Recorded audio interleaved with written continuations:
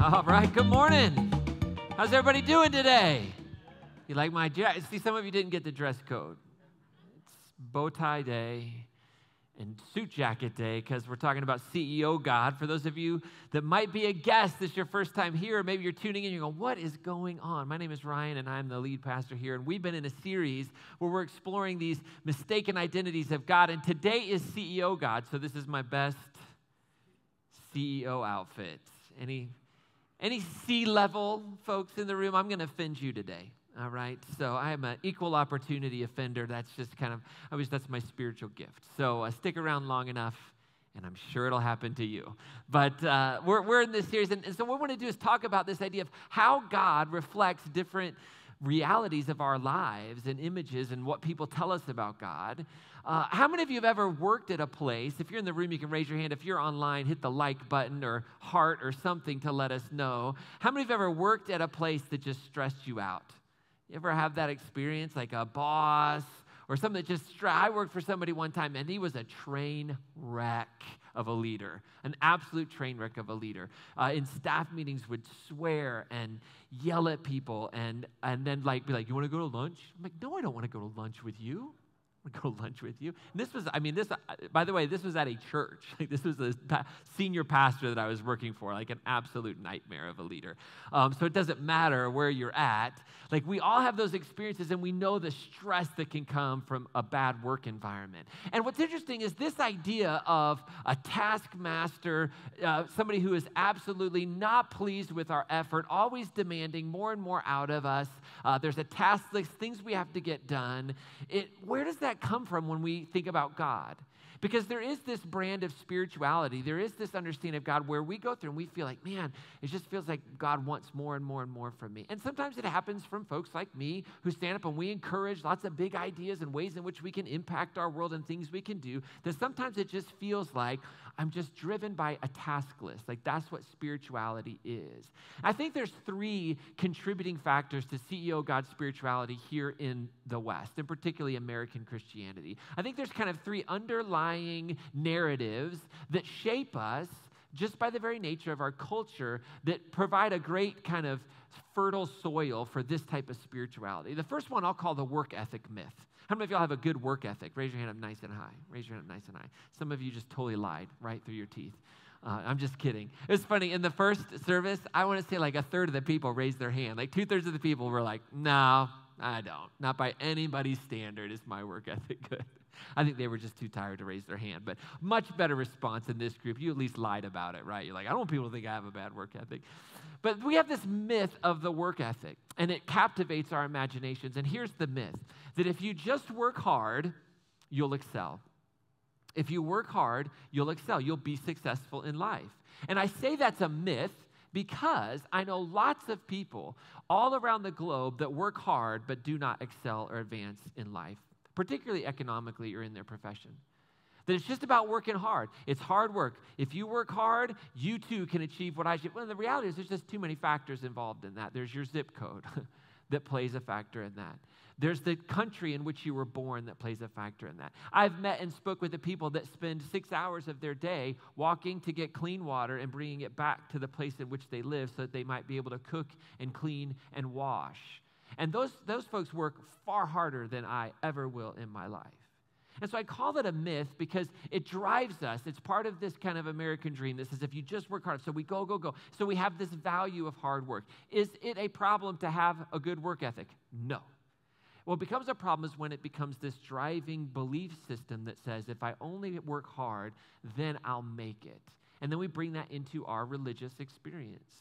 The other thing that I think about our kind of culture that drives this and creates a fertile soil is the way in which we talk about success.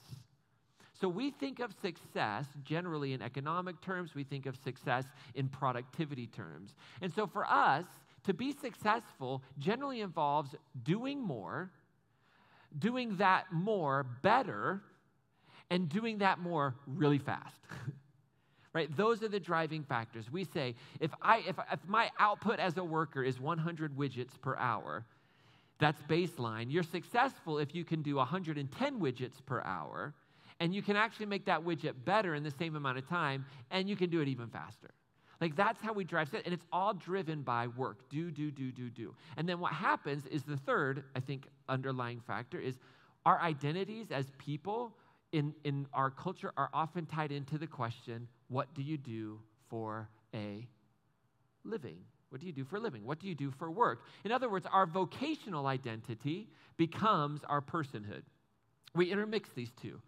So we identify, we measure, and at the end of the day, if we're honest, we judge people by their vocation. We think, oh, this person, ooh, wow, look at what they do for a living. Forget that they could be one of the most horrible human beings on the planet, right? We would value and revere them because they might have a certain title, or they might make a certain amount of money, or they might have some interest, right? It doesn't matter their ethics. It doesn't matter their morality. We still will hold them up high. And so all of that together produces, I think, a culture where it's very easy for us to attribute a God that we connect and we talk about being powerful, this God that we say has things under control, this God that's in all. Like, it's easier for us to project that in. But here's the problem with CEO God's spirituality. CEO God's spirituality, at the end of the day, lacks empathy, produces anxiety, and just leaves us exhausted. It's just like that exhausted job that we have, right? If you're in the mindset and the construct that if all you have to do is work hard in life, you'll succeed, then we're going to look at people in this kind of faith structure, and we're going to lack empathy because we're going to say, oh, they just aren't working hard. They aren't reading their Bible enough. They don't go to church enough. They don't give enough in the offering, right? There's going to be this lack of empathy. We're going to look at churches that we might think are smaller churches and go, oh, they're just not working hard. They're not making enough sacrifices. This type of spirituality just produces a lot of anxiety because there's always something else to do, right? There's always something else to do. There's always another mountain to climb. There's always another hill to conquer. There's always more, and you just end up exhausted. Just like, not another thing, not another thing. And what I'd like to do is spend a few minutes and say, well, how does this come about? Because there's usually is a scriptural basis for it. I'm going to take off the tie and the jacket so I don't have to distract you all with my incredible wardrobe today. Right, so we have this question that we have to ask, like, what does Scripture lend to us? Like, where does this come from? Is there any wisdom that we look at in Scripture that can help us identify where this comes from, and maybe how do we move past it, or should we move past it? And here's the truth of it, and this is hard to say because it's a bit of a confession. How many of y'all have ever been in middle management? You ever been in middle management? Nobody raised their hand super high about that. Like, yes, it was the best. Right? You're in middle management right now. You're just stuck between a boss that doesn't like you and the people you're managing that they don't like you, and you're like, what is going on with my life, right? But here's the thing, right? I'm in middle management. I don't know if you know that or not. I'm in like the middle management of the universe.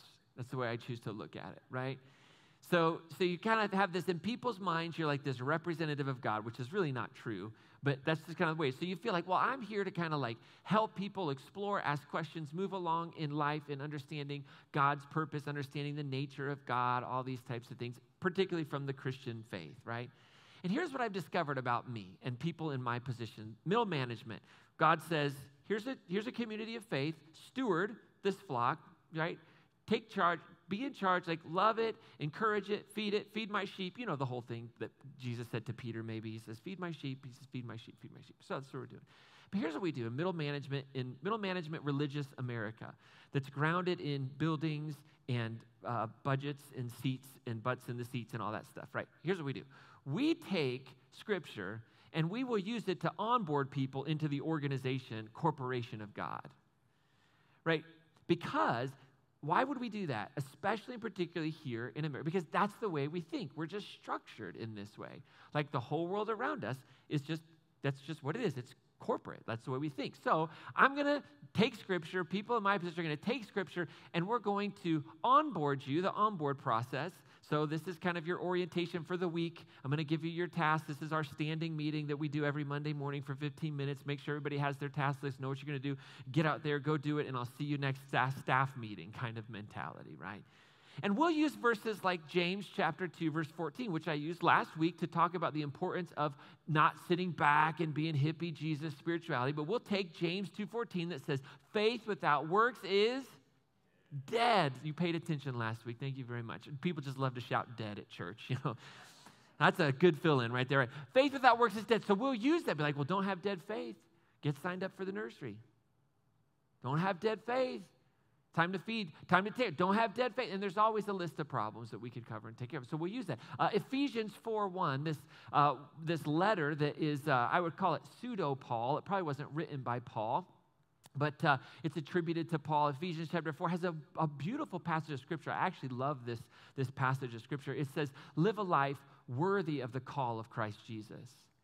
Worthy of the call. And so we're going to take that, and because of the culture with which we live, it's very tempting to say, okay, so a life worthy of the call must look like a successful life in America, and so I have to do that. And so the life worthy of the call is the one that you probably don't have enough time for your friends or your family or any hobbies because we've got you so busy at church.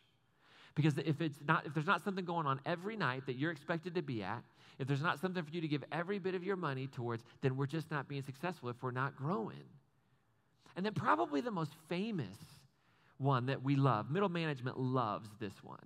Like this passage of Scripture is our favorite. Matthew chapter 25, the parable of the talents. Now, some of you might have heard this. I'd like to talk about this parable because it really is a fan favorite when it comes to CEO God. So if you're not familiar with the parable of the talents, let me just kind of give it to you. Jesus is talking to a group of probably peasants. We have to get who he's talking to really to get the story. But he's teaching, and Jesus would always tell these things we call parables. They're little short stories, and they have a purpose or a meaning, usually to disrupt our way of thinking, to challenge what we think of as normative, right? That was the idea of a parable. This is kind of how you think about it, but let me tell you it this way and mess you up. That was kind of the idea. So here's basically the parable of the talents. There was a very wealthy man who had servants and a lot of money, and he was going away on a long trip. So he called 3 of his servants in. To one servant, he gave 5 talents. Let's call that $5,000 because that's the idea is a talent's a unit of money. Gave him $5,000, said, take care of this, take care of my business while I'm gone. Called in the second servant and gave him, called in the second service. I'm going to give you all $2,000. No, he called in the second servant and said, here's $2,000. I'm going away on a trip. I'll be back. Take care of my business. Calls in the third servant and said, here's $1,000, 1 talent. Take good care of it. When I come back, we'll do some accounting. So he goes away for a long time, comes back, calls in the servants, brings the servant in who he gave 5 talents, $5,000 to, and says, how'd we do? Servant says, boss man, you're going to love it. Not only do I have your 5 that you gave me, I got another 5. Here's your 10 talents back, say $10,000, doubled his money. Yahtzee! Master says, well done. Come on in. That's awesome. Gives him a big old pat on the back, maybe a raise even. I can trust you. So calls in the second servant, who he gave 2 talents to in the story. We'll say $2,000. That servant comes in and says, boss man, here's the deal. You gave me 2,000. I got your 2,000 plus 2,000, 100% return on investment in me. He says, awesome. Gives him a pat on the back. Come on in. Good job. Brings up the one servant. Last servant, third servant comes in. He gave 1 talent. He says, tell me, how'd you do? He says, well, master, here's the deal. This is what Jesus says. Then the one who had received the 1 talent or the $1,000 came forward and he said, you know, master, I knew you were a demanding person, harvesting where you did not plant and gathering where you did not scatter. So out of fear, I went off and buried your talent in the ground. I took that $1,000 and I buried it deep, and here's it right back. I didn't lose it. And his master said to him in reply, you wicked. I'm sure it was like that. Wicked, lazy servant. You ever say that to your kids? You wicked, no?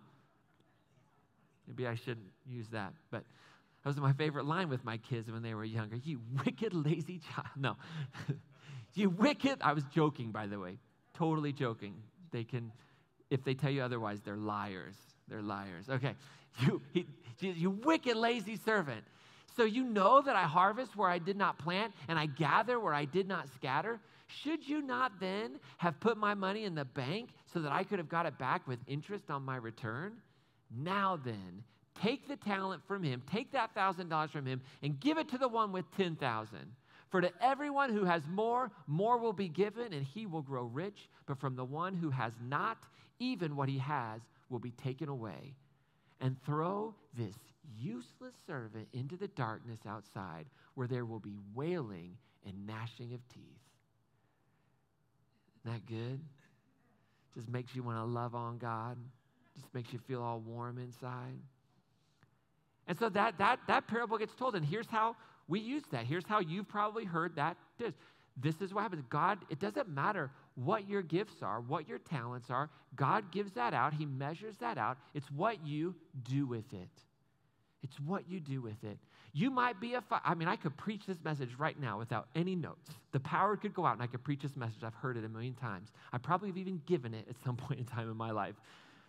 You might be a 5-talent person. You might be a 2-talent person, and you might be a 1-talent person. The issue isn't how many talents you have. The issue is what will you do with them? Because God's going to give you an accounting for your life.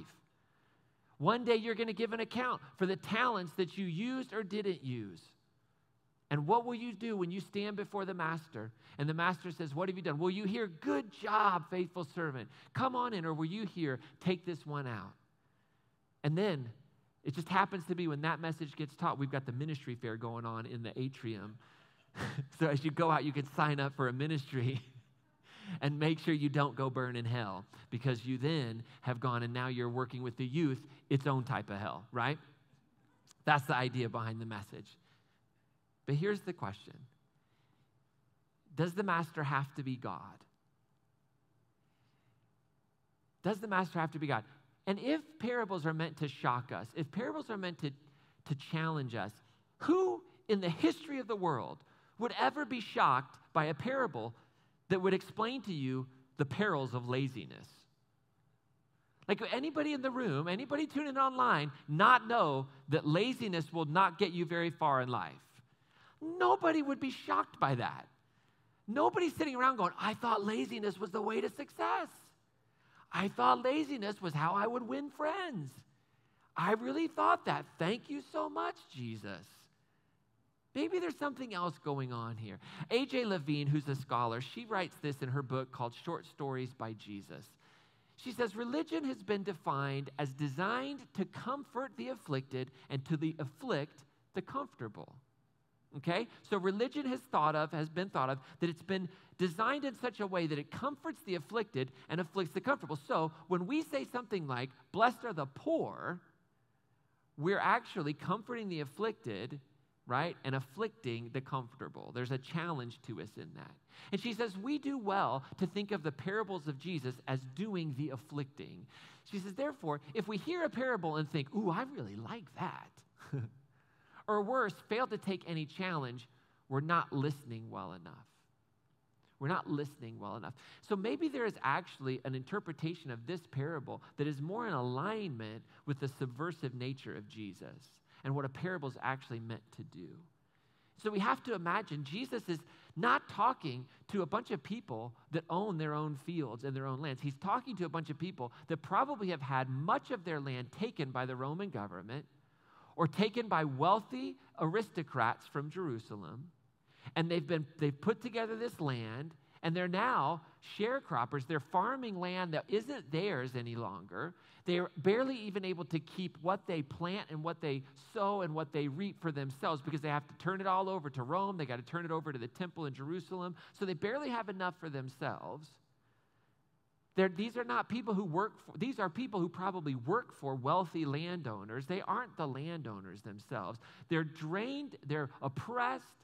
He's talking in probably the rural countryside. Matthew 25, I'm not sure where Matthew puts that story, to be honest with you.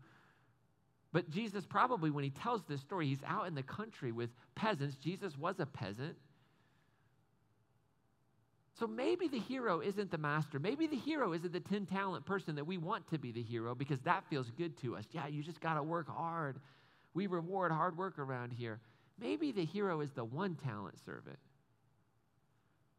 No, Ryan, the master calls them lazy and wicked. How could that be the 1-talent servant?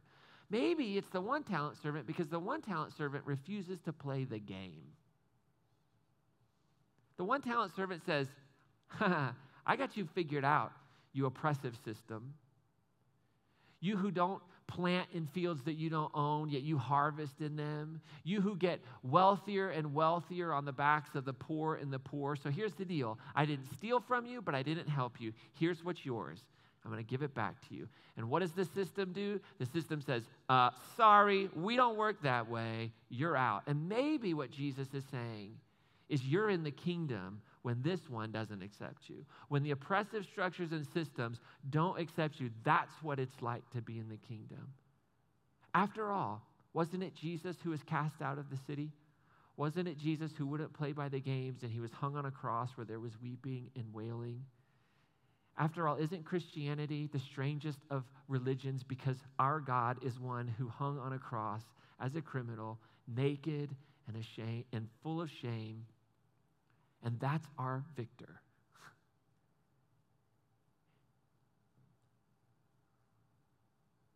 We don't read these parables oftentimes the way they were heard because we are not peasants. The reality is we are among the wealthiest people in the world. We resonate with the master.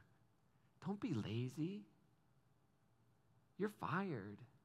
And so we attribute that to God. But what God wants to do is comfort those who are the oppressed, who go out into the fields and plant the fields and harvest the fields, and they give it to the wealthy. And we're still doing this today, by the way. This is what makes it so brilliant. You look at the research, the gap continues to grow between the wealthiest and the poorest. You want to know where the income is going to, where the wealth is going to? It goes into the top 2, 3, 4, 5% of our world. It just does, the top 10%. Always growing. That gap is getting bigger and bigger and bigger. And so what does Jesus say in this parable? Jesus says, for the one who has, it'll be given to the one who's rich will get richer, and the one who's poor will get poorer. That's what the oppressive systems of this world do. That's what the domination system does. And I think that the hero is the one who says, I will not play by that game. I will not play by that game. And so the very parable that Jesus gives to upend the system is one that we interpret through the lens of our culture, and it actually is done and given and delivered in a way that continues on the cycle of domination instead of breaking it. And so these are where these kind of images of God come from. And we know that this isn't God. We know that the master can't be God because earlier in the Gospel of Matthew, the same gospel that this story is in, Jesus gives an invitation that completely contradicts CEO God, completely contradicts the image of the master that's given in this parable. In Matthew 11, 28 through 30, Jesus says this beautiful phrase that we still have. It's traveled through history. Come to me, all who labor and are burdened, and I will give you rest. Now, imagine the master in the parable saying this. Probably, the two don't line up. Jesus says, take my yoke upon you and learn from me, for I am meek and humble of heart. That sounds like the master in the parable, right? Meek and humble of heart. You wicked, lazy servant, get out of my sight. You didn't make me any money. How dare you?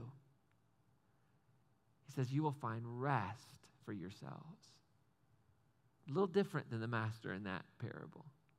For my yoke is easy and my burden is light. See, this is the normative experience of God. Like Jesus teaches us God. Now, is that parable powerful and important? Yes. Can that parable teach us about the dangers of laziness? Absolutely. But what it doesn't teach us is the nature of God. It teaches us the nature of the domination system of which we are a part of right now. This is what happens when you live the ethic of the kingdom of God. When you say, I won't play the game. So what is our job? What is the job? What is the burden? What is the yoke that Jesus gives us? See, the job, the yoke, the burden, the task, the checklist, whatever it might be, has always been and it will always be to love God. That's the foundation of it all, to love God. This is the start of it all for the Hebrews. In Deuteronomy chapter 6, verse 4 through 5, we get something that has become known as the Shema, which is a prayer that is prayed by Jews all over the world. And it says, Hear, O Israel, the Lord is our God, the Lord alone. Therefore, you shall love the Lord your God with all your heart, with all your whole being, and with your whole strength. And then 1,000 years after this is, thought to be said, or 1,200 years after this is thought to be said in Deuteronomy, Jesus comes along. As a belief in Christianity, we say God took on flesh and dwelt among us. The love, that which empowers the universe, the Logos, the divine wisdom is fully seen in this person, Jesus of Nazareth, this peasant, itinerant preacher who went around proclaiming something other than the domination system of the day, is asked the very same question. What's the greatest commandment? What is it all hinged on? What are we doing here? In Matthew 22, he says, Teacher, what's the commandment? What is the greatest one? And Jesus says, love the Lord your God with all your heart, with all your soul, and with all your mind. And Jesus would go on and say, the second is like it, meaning it's similar, it's the same, love your neighbor. And so when we talk about loving God, I would suggest that the richest form of human love that we should think about as the fundamental way in which God loves us and we love God is that metaphor of lover and beloved. That experience of love that is so deep, and it's not biologically based, right? It's not, we have these metaphors of adoption, which is legally based. We have metaphors of being a child of God, which is biologically based, genetically based. But we have this beautiful metaphor all throughout Scripture of God with humanity as a lover and the beloved. If you're in here and you are in a relationship, you understand like there's something that's indescribable. You just can't put it into words. Like, why do I love this person? Why is this person so beautiful to me? Why am I so drawn to them? Why is it that I feel so whole when we're together? Why is that? There's something so deep into that. And we have this theme of beloved and lover is all throughout the Scriptures. We have a whole book called Song of Songs. An entire book that's based on sexual love between a lover and his beloved, and them coming together. And the reason why so many believe, both Jewish and Christian scholars from antiquity to today, believe why this book was canonized in the Hebrew Scriptures and why we have it in the Christian Scriptures is because it is a beautiful metaphor of the way in which God loves, of what that love is. We have this in the prophetic books. One of the great metaphors in the prophetic indictment against Israel, or against the people of God, is this idea of infidelity. Hosea is an entire book based upon a marriage, and the bride continually commits adultery, and Hosea is continually called to forgive and call the bride back, call the bride back. The prophet Isaiah uses the language, my soul yearns for you. My soul longs for you. I think it's Psalm 24, don't quote me on that, but I think it's Psalm 24, is as the deer pants for the water, so my soul longs for you. Jesus would talk about a bride and a bridegroom, the great banquet that we're invited to. Revelation culminates with this wedding feast where the church is considered the bride of Christ, adorned and perfect. This is the language that permeates, and this is foundational and fundamental to this reality of what God says. It's why we do crazy things. Y'all, think of the dumbest thing you've ever done for love. Don't look at it. Some of y'all looked at each other right then. I was like, whoa, hold on a second. That just caused a problem. You know what I mean. Like, what's the craziest thing you've ever done to spend 30 minutes with somebody? How far have you ever driven? When Wendy and I met, Wendy and I met when we were kids. We were teenagers. I was 17. She was 16, I believe. We lived far away. We lived about an hour and a half away from one another. We didn't have cell phones, so we had long-distance bills. Y'all remember the long distance? Some of y'all still have these things called landlines. Let it go. You can live without it, I promise. Let it go. I was at somebody's house visiting the other day, and their phone rang, and I was like, what is that? It was like a landline phone. Right? But I can remember, like, I would go to work, basically, she talks about this, going to work and just turning over her paycheck to her dad because of the long-distance bill. Me doing the same thing. Having a long-distance bill of $200-300 as a teenager, right? Living an hour and a half away, driving to go spend half an hour or whatever it might be. Why? Because you're in love. You can't describe it. It's powerful. And so here's what I don't want us to miss today as we kind of wrap this thing up, is that God is not a shift supervisor. That's not what God is. God is the lover of our souls. And there is a depth and a connectivity to God and to God's love that we can't ever understand. And that's one of the great mysteries. We can't ever fully understand how God, reality, loves, and it holds and sustains us. And so what does it mean to love God? If that's the task, how do we do that? How do we do that? And honestly, it mirrors a lot of what we do in our human relationships. If you want to have a healthy relationship, it's just kind of the same similar things we do with God, only there's this great mystery about it, right? So what does it mean to love God? Well, I think there's a couple of things we can do. First of all, pay attention to God. How many of y'all ever gone, a fair amount of time without paying attention to your partner? How does that go for you? Yeah, not well. You know, it's not like you say, I do, or you say, hey, let's go out on a date. You go on a date, and then you don't talk for a month and a half, right? It's the same with God. It's relational. And so we pay attention. How do we pay attention to God? Well, tradition, history gives us gives us kind of three big primary ways. Number one, prayer. Prayer. We pay attention to God through prayer. And that can be, prayer just reminds us. It reminds us of the reality of God. Prayer just reminds us that God is present. It's this moment in our lives where we can say, hey, you know what? I forgot that I'm in God right now, so I need to be attentive. So I just tune my heart to this reality because you're in God all the time. I don't know if you know that or not. It's like the air you breathe. You just don't know it. I mean, everything is in God. Everything in this globe, in this world is in God. The stars, the sun, our universe, our galaxy, the alternate universe, if you're a DC comic fan, that one too. All of it's in God. We just get out of it. We get out of the flow. We get busy. We get going. It's why you ever have that moment where you're at home or you're out to dinner or something, you're with that person you love and they're talking to you, and then they go, hey, hello, whoa, hey. And you're like, oh, what? You have to get snap back into it. And don't tell me you haven't done it, especially if you've been married as long as I've been married, you know? And you're like, oh, yeah, I wasn't present with you in that moment. That's what prayer does. It's just jars us back in. Oh, I'm in God right now. I need to be aware of that. Worship is the second primary way in which we pay attention to God. Doing what we're doing here today, gathering as a community, whether you're online or in the atrium or here. That's not the point. The point is we participate in a community that remembers and celebrates and in some ways mediates the reality of God. I do believe that the gathered expression of the body of Christ, what we're doing here, what people are doing all over, it is an incarnation of Christ in the world. It puts flesh to it. And you do that as well, and I do that individually in our lives, but we get to do some pretty cool stuff together. And that's why this is important. And I believe we experience God's presence uniquely when we're gathered. It's not the best or the only way, but there's something powerful about being together, using our gifts and talents for one another's benefit.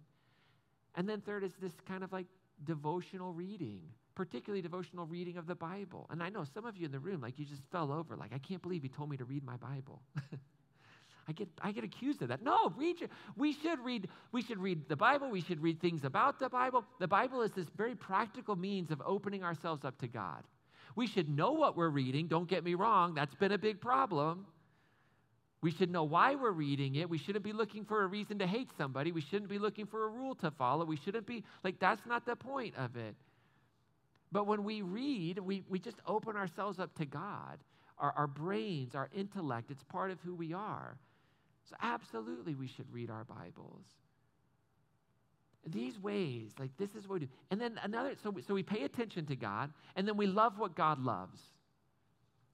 A way to love God is to love what God loves. I learned this with my children. I learned this principle. I learned if I wanted to love my wife, I needed to be nice to my kids. You know what I'm talking about? Anybody else out there like I learned real quick, if I could understand my children and be gracious and care for my children and love my children and honor my children, man, my wife received that as an expression of love. And vice versa, it's the same way. So, and I also learned it this way, if I learn to love the things that my wife loves to do, right? Those are powerful ways in which we express and give and share love. So what is it that God loves? Well, tough on us. Everything, right? God's like that super annoying person at work who's just everything, they love everything. Look at how amazing the coffee pot is. Look at how amazing this desk is. Have you met Bob over in accounting? Bob is amazing. Bob's the driest person you've ever met in your life. He's an accountant, right? This is insane. You got to meet Bob. He's so sweet. Oh, and have you seen the new vending machine? It's absolutely amazing. You're like, oh my gosh, I need a break. But it's the whole of creation, right? That's what we've been given stewardship over. We express our love. God loves everyone, from the least of these to the ones we label our enemies. And when we get this lover of our soul, this beloved foundational language, we will become more like Jesus. We'll start to see this world in the way God sees this world, because what happens is this will inevitably lead to us centering in God. We will center in God. Our lives become centered in this reality of love. Marcus Borg put it this way in a book he wrote called Convictions. Marcus Borg was a scholar, a teacher, I think maybe at Duke. I don't remember, to be honest with you. He passed away recently. But he wrote this book called Convictions towards the end of his life, where he was just, here's the things that have shaped me. And he talks about this centering in God. And he says centering in God is commonly the product of loving God over a prolonged period of time by regularly paying attention to our relationship with God and reminding ourselves of the reality and presence and passion of God. See, we can't center in God. We can't find ourselves in this space if we don't regularly love God by paying attention to God, participating. These are just the ways in which we actually center ourselves.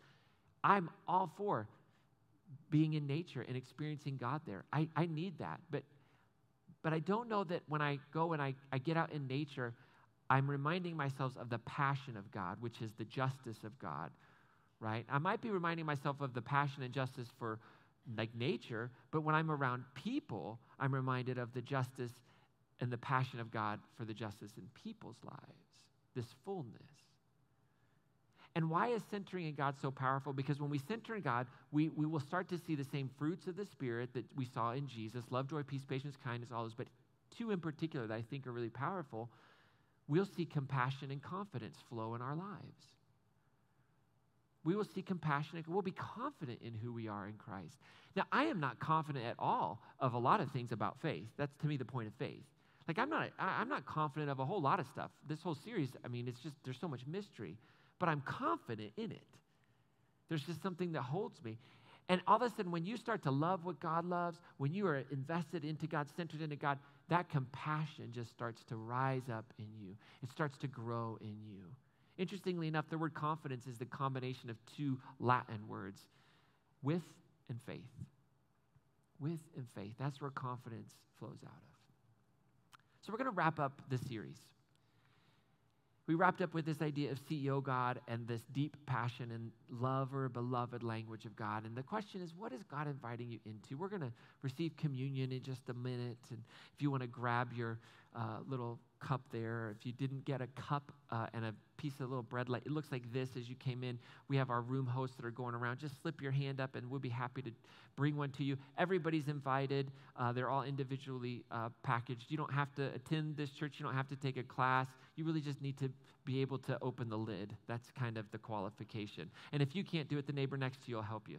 And so we'll do that in just a moment. But as we're getting ready, what is it that God's inviting you into? Well, hopefully you're experiencing God, the Spirit, whispering to you, quit the corporation and accept the marriage proposal. Quit the corporation. Just quit. Just quit. But here's the beauty of it. I don't know if you know this or not, but I got married, and it's not like I had to stop working on stuff. It's not like I got married and I didn't do dishes anymore, right? I mean, there's still work, there's still things, but it's grounded in something so different. It's grounded in something very different. And then maybe you hear God whispering to make some adjustments to your priorities so that you can pay attention to your relationship with God. Maybe that's a whisper. So we're going to have communion together. For those of you that might be new, if you're at home, I would encourage you to grab just a piece of bread or a cracker or, if you're like me, a peanut butter cup. Anything will work. And something to drink, some water, milk, mimosa, if you're at home, whatever it might be. And we're going to have this communion. Sometimes I think when we do communion, if Jesus were here, and I know that's kind of a weird statement to say because in some sense Jesus is here, but I feel like Jesus would be like, I can't believe you guys are still doing that. That's so weird. I certainly think he would look at this and be like, what is wrong with you people? What is that? It's not at all what I said to do. Like, throw a party. Put something on the barbecue. Invite your neighbors and friends. Go find everybody who's hungry and bring them in. Share your life together. Tell your stories. Celebrate with one another. Pray together. And tell people that I love them. And tell people that one day this kingdom will match the kingdom of heaven. And right now we'll live as if it were. And that's what this community is about. Or you could do this. But we have 2,000 years of church history to help us understand this points us to that. And so if you're kind of new to this whole thing, there's a little piece of bread. I would encourage you, my one piece of instruction would be to open the bread first. It'll be less messy for you if you do that. This is just a piece of bread, potentially a little stale, I don't know. Nothing magical about it. It's just a reminder of Jesus' body that was broken for the entire world, for every human being.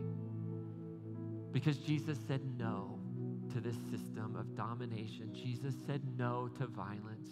Jesus said no to God says you're a terrible person and you got to make all these sacrifices. Jesus said no, and they killed him for it. And he said, you're worth it. And the juice just represents the blood of Jesus that was spilled because Jesus said no, so that we could say yes, so that we could have confidence in knowing what is true and what has always been true of us. And so you're invited to receive this as a matter of faith, that somehow that truth of Jesus will nourish your soul, will give you spiritual and physical strength to live in that kingdom, not build that kingdom. That's a totally different, erroneous thought, but to live in that kingdom that is present right now. A kingdom filled with grace and righteousness and truth and mercy as we extend it, as we live in it. So it's the body of Christ that's broken for you, and it's the blood of Christ that's shed for you. And as we sing this song to close our series, it's where we started. If you were here on Easter, we started and we ended our Easter service with this song, Bigger Than I Thought. And so during this song, whenever you would like to, you're invited to eat the bread and drink the juice as just a personal moment today. And then I'll be back up for part 2 of the message, another 40 minutes. No, I'm just kidding. I'll be back up to just say a blessing and get us out of here. The body of Christ broken for you, and the blood of Christ shed for you.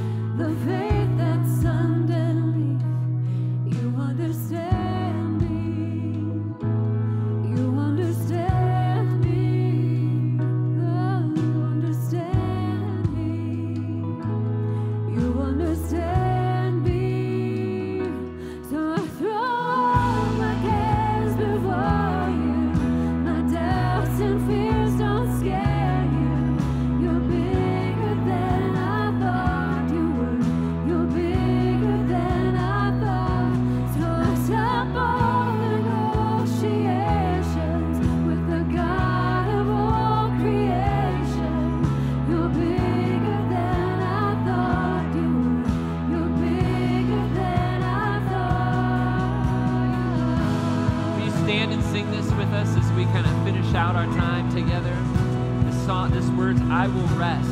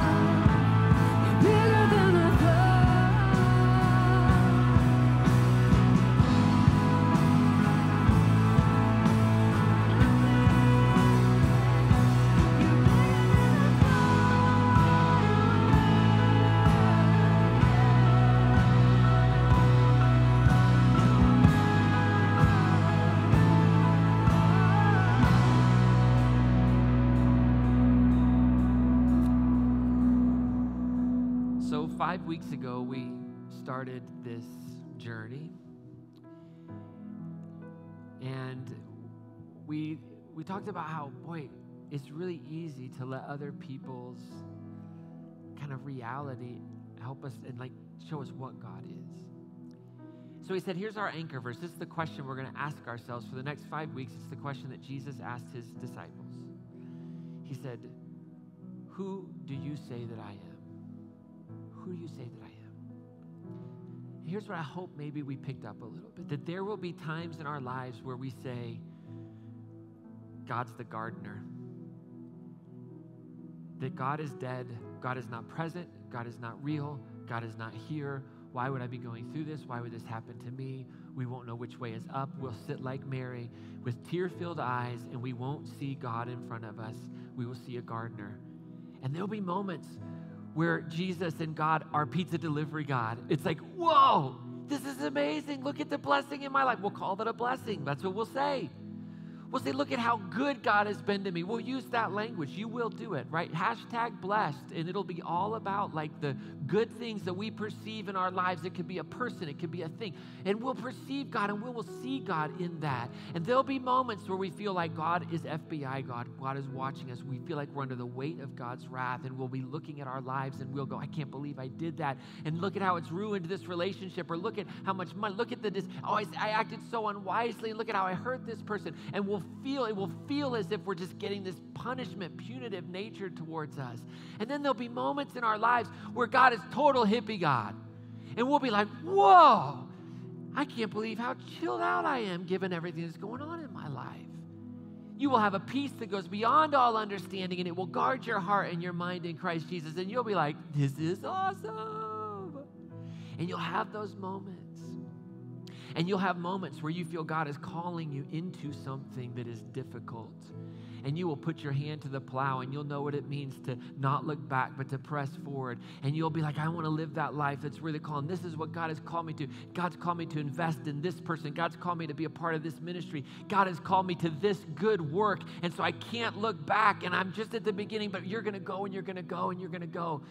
And that's wonderful because they're just metaphors for reality. Our experiences.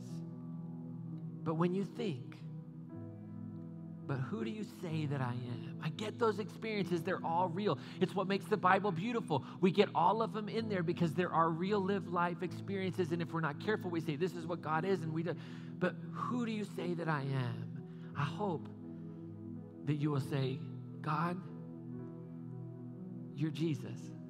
And Jesus is the Christ, the divine Logos made flesh, that which created everything, that which sustains everything, love that is perfect, that is who you are. And I see that in Jesus. You are the image of the invisible God, Jesus. And you are my interpretive key to all of Scripture, to every story, to every sentiment, to every word that is put into the mouth of God. I take it through this lens because that's who you are, Jesus. And in that I find freedom to let there be mystery. And I find freedom to be in love with that. And I can experience all these things in life that make me think of God in these ways, but I just know their fingers pointing at the moon. I just know that God's bigger than I thought, and I'll rest in that. So do me a favor. If you're in the room, lift your arms up. Just receive this blessing. If you're at home, even do the same. If you're out in the atrium, you have lots of space. You can lift them up real big and go full-on Pentecostal, charismatic out there. But I just would love to say this blessing over us as we finish up today and head out. May God bless you and keep you, and may love cause its light to shine on you and through you in powerful ways this week. And as you leave this room or log off this live cast or end the podcast that you listened to on Wednesday when you caught this, may you find your heart filled with wonder at the God that is what is and will be what will be. And may you find the space and passion to love God by paying attention to God. And may you discover the compassion and the courage to love God by loving what God loves. And as you love God with all your strength and heart and soul and mind, this is my prayer for you. This is my prayer for us as a community of faith, as a network all across the world, that we would find rest for our souls in the one who says this to you. Believe me, this is what God says. Come away with me, my beloved. I long just for you. I just long for you. And may that give you strength. Amen. Have an awesome week, everybody.